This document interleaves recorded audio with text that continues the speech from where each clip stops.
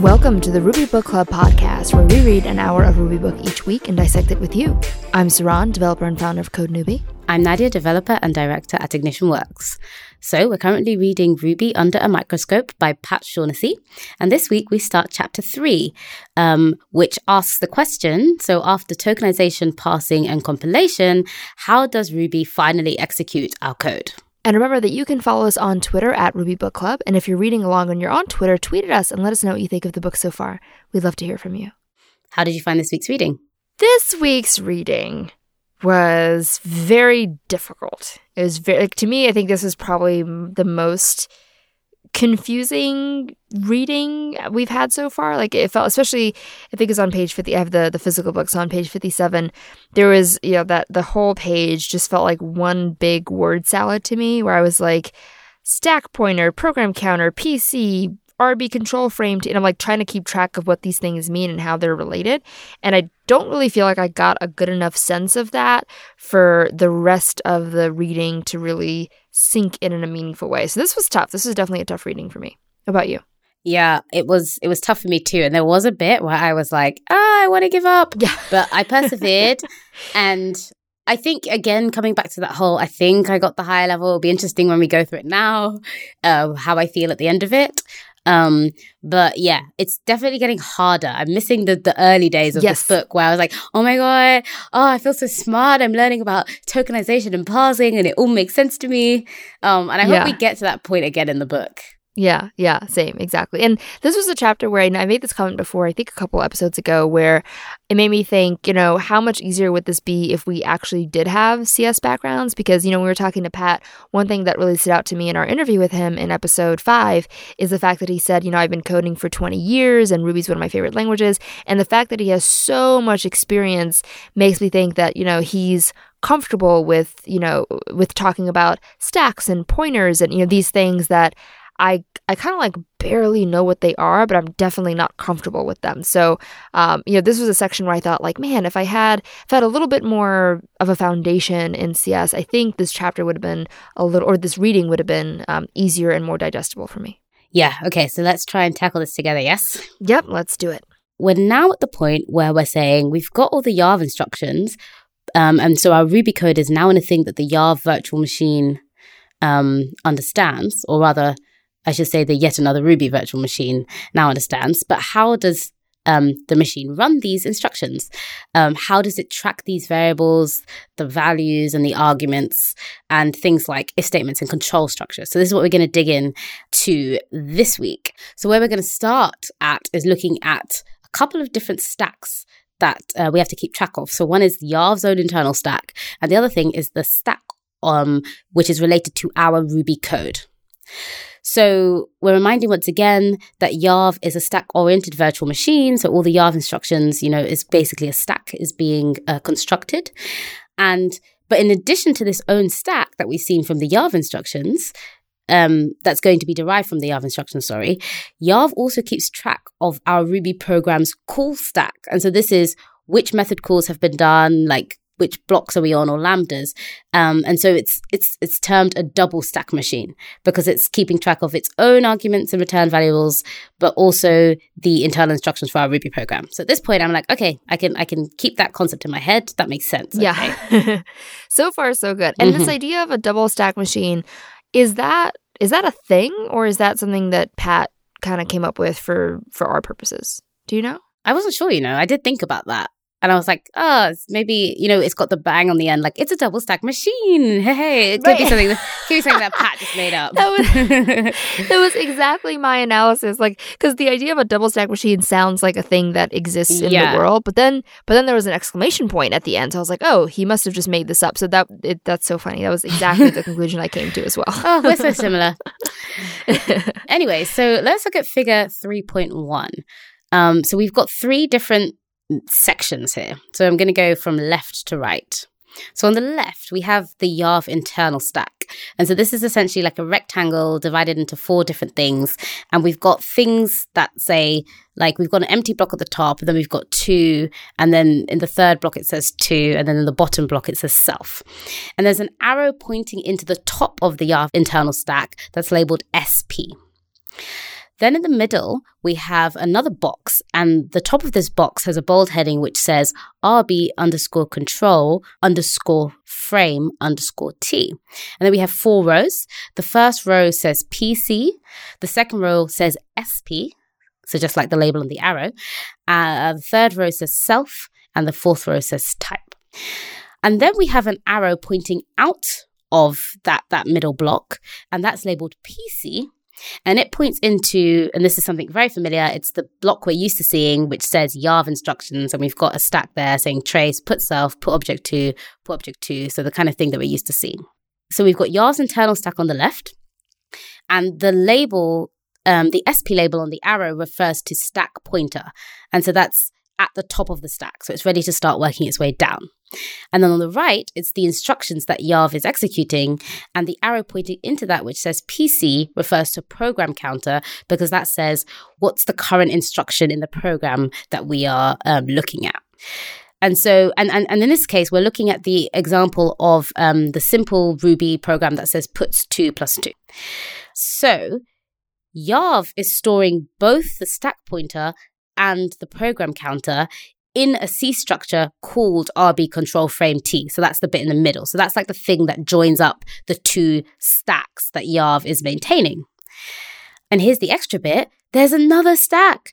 So at the same time as the internal stack and the program stack, YARV is maintaining a stack of these RB control frame T structures. And we see that in figure 3.2, where we have 4 block boxes of these RB control frame T things. So the first one says RB control frame T, and then it has square brackets, the method in capital letters.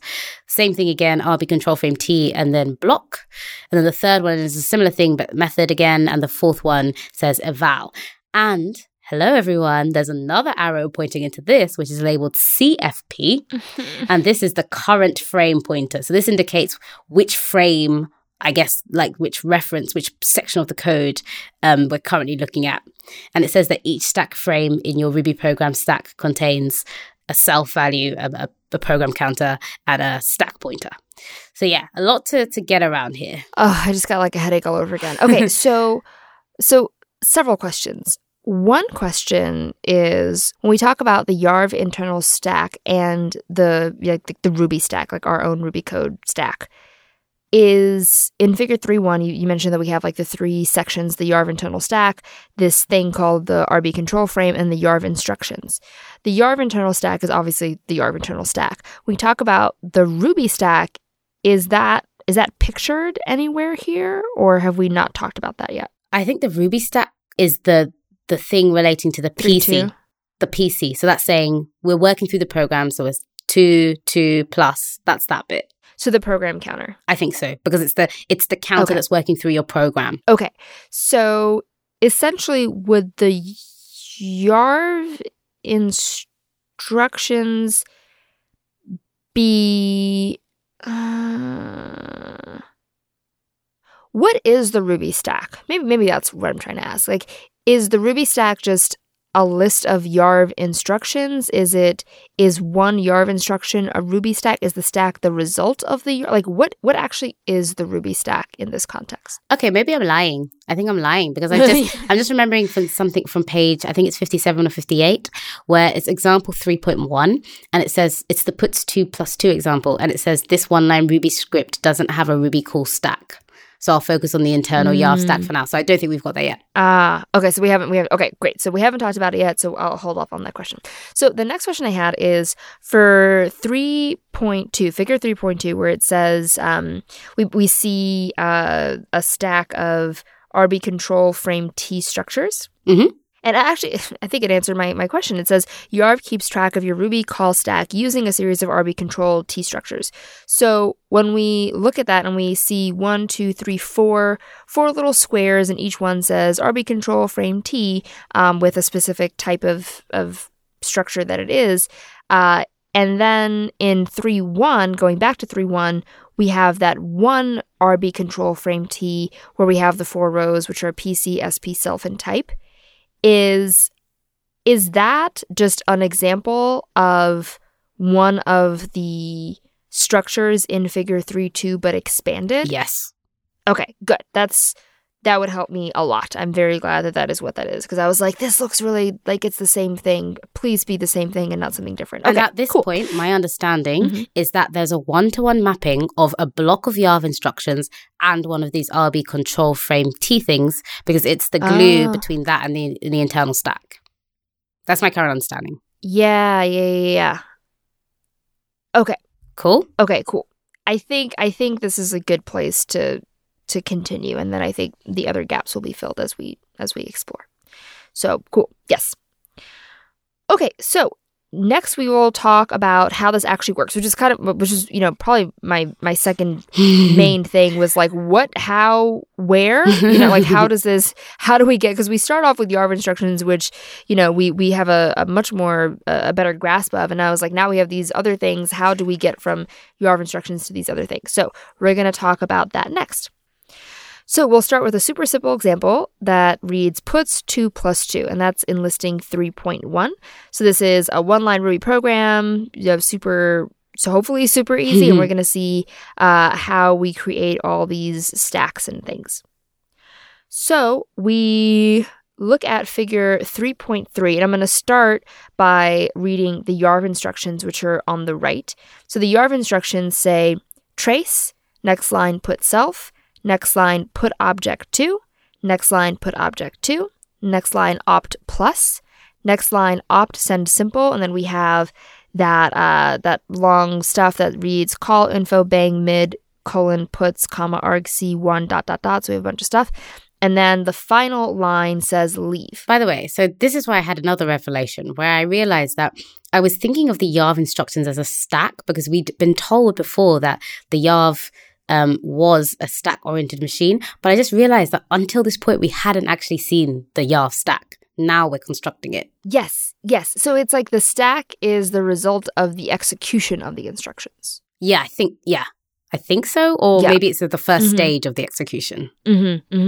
Yeah, I remember I had that idea. I think it was when we ended the last chapter, because I was like, oh, we haven't actually run this yet. Like we're still talking about the instructions and how to read them, but we haven't actually executed them. And now we're finally making that stack as a result of that execution or part of that execution.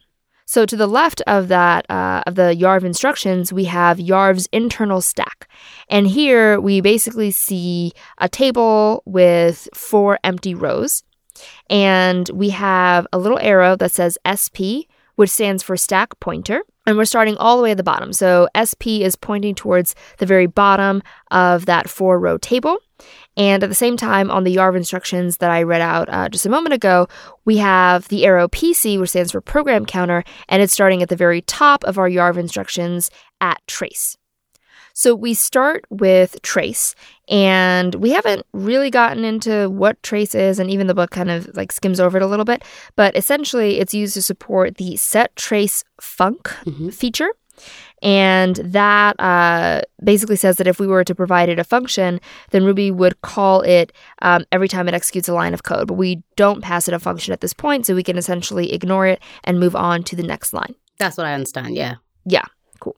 So then we move to the next line in our YARV instructions to put self. So now our PC, our program counter, is pointed at put self. In our YARV's internal stack, we're still on that on that bottom row. Our SP, our stack pointer, is still there because we haven't added anything to the stack yet.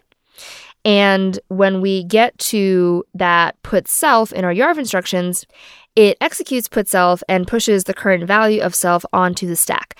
And the current value of self is just self. And that's because at this point in this script, we don't really have any Ruby objects or classes, so the self pointer just defaults to the top self object. And so we just push in self and we move on to the next line in our YARV instructions. By the way, at this point, so thinking back to last week when we were talking about setting a default value. So now if we think back to that previous example where we had put object 5 and then set the local variable. So what's happening is we would be putting 5 into the stack and then saying, okay, the next instruction is to set like the last thing on the stack to, set the variable to that 5. Yeah, that makes a lot of sense. It is actually becoming a bit clearer now. So our next line in our YARV instruction says put object to. So our PC, our program counter, is now pointing to that line. And our SP in our YARV's internal stack has moved up to our second from the bottom row, the next empty row from the bottom. And here we're going to basically do what the instruction says, which is to put the number 2 into our stack. So we put the number 2 there, and then our program counter goes down a line in our YARV instructions, and our SP, our stack pointer, goes up to the next row, next empty row in our stack. Yes. So in our YARV instructions, we see put object 2 again. So we do the same thing. We add 2 to our stack, and then we go down another row for our YARV instructions to opt plus. And then our SP, our stack pointer, goes up to the next empty row in our YARV's internal structure. And this is actually, now we're seeing what actually happens when earlier in the book, Pat said, oh, so first the receiver is pushed onto the stack, then any arguments, and then the message or method itself. And this is what that looks like. Yep. So our next line that we're on in our YARV instructions is opt plus. So our PCR program counter is there. And in our YARV's internal stack, we are up to that empty row. So that's where our stack pointer is pointing to. And for opt plus is very special because it's an optimized instruction that knows to add 2 values, the receiver and the argument.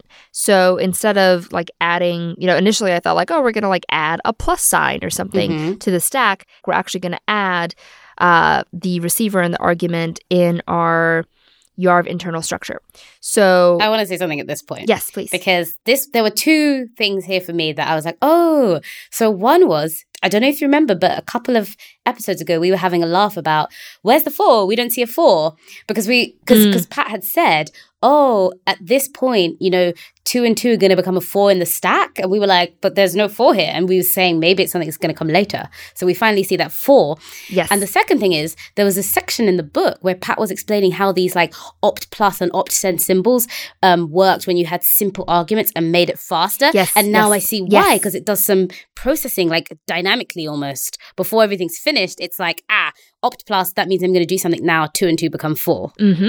Yeah. So I was like, yeah. Yeah, I remember that as well because I remembered, I think it was maybe a couple episodes ago, he said there are some methods that Ruby just like knows what to do with and is super simple and optimizes for it. And we saw that actually come into play right now.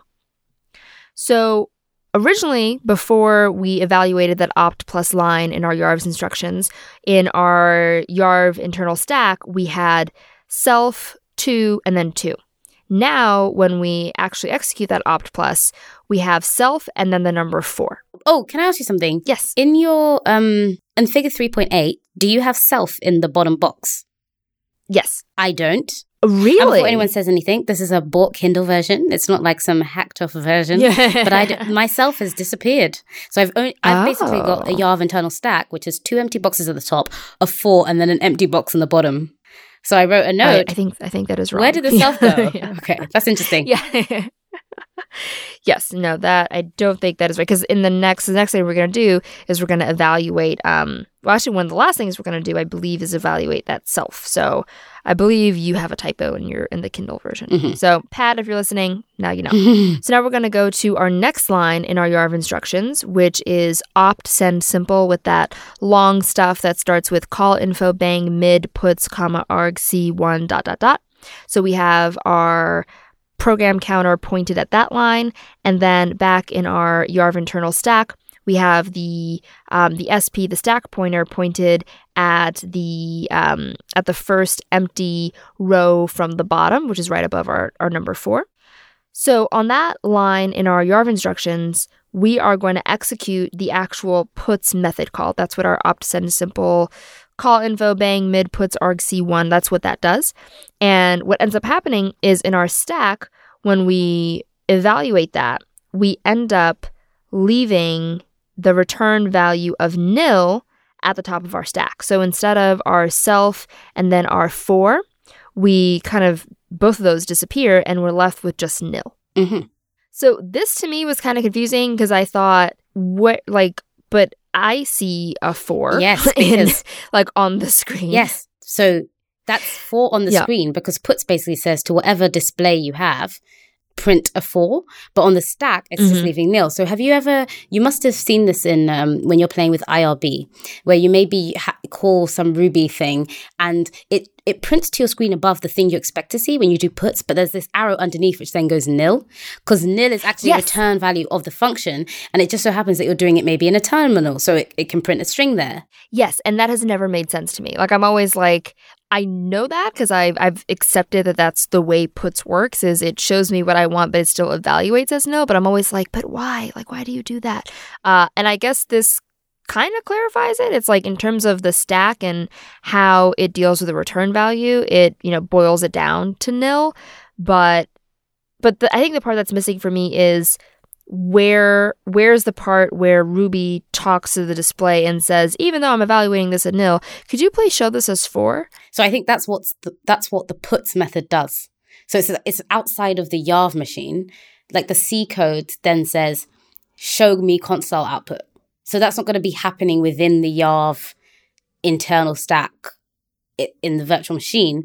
It's just those instructions, and the stack is sending instructions to the C code and knowing which bit of the C code to call. And then we're back, just like when we have a Ruby code and it says, hey, do this thing. The C code says, oh, I've now been told to print something to the screen. So there's nothing to be stored or displayed within the current framework that we're looking at. So what I gather from this is, we're in this world of Yarv instructions and then the Yarv internal stack, but there's this third party, which is the display, because as the user, I see things that aren't necessarily captured in the stack.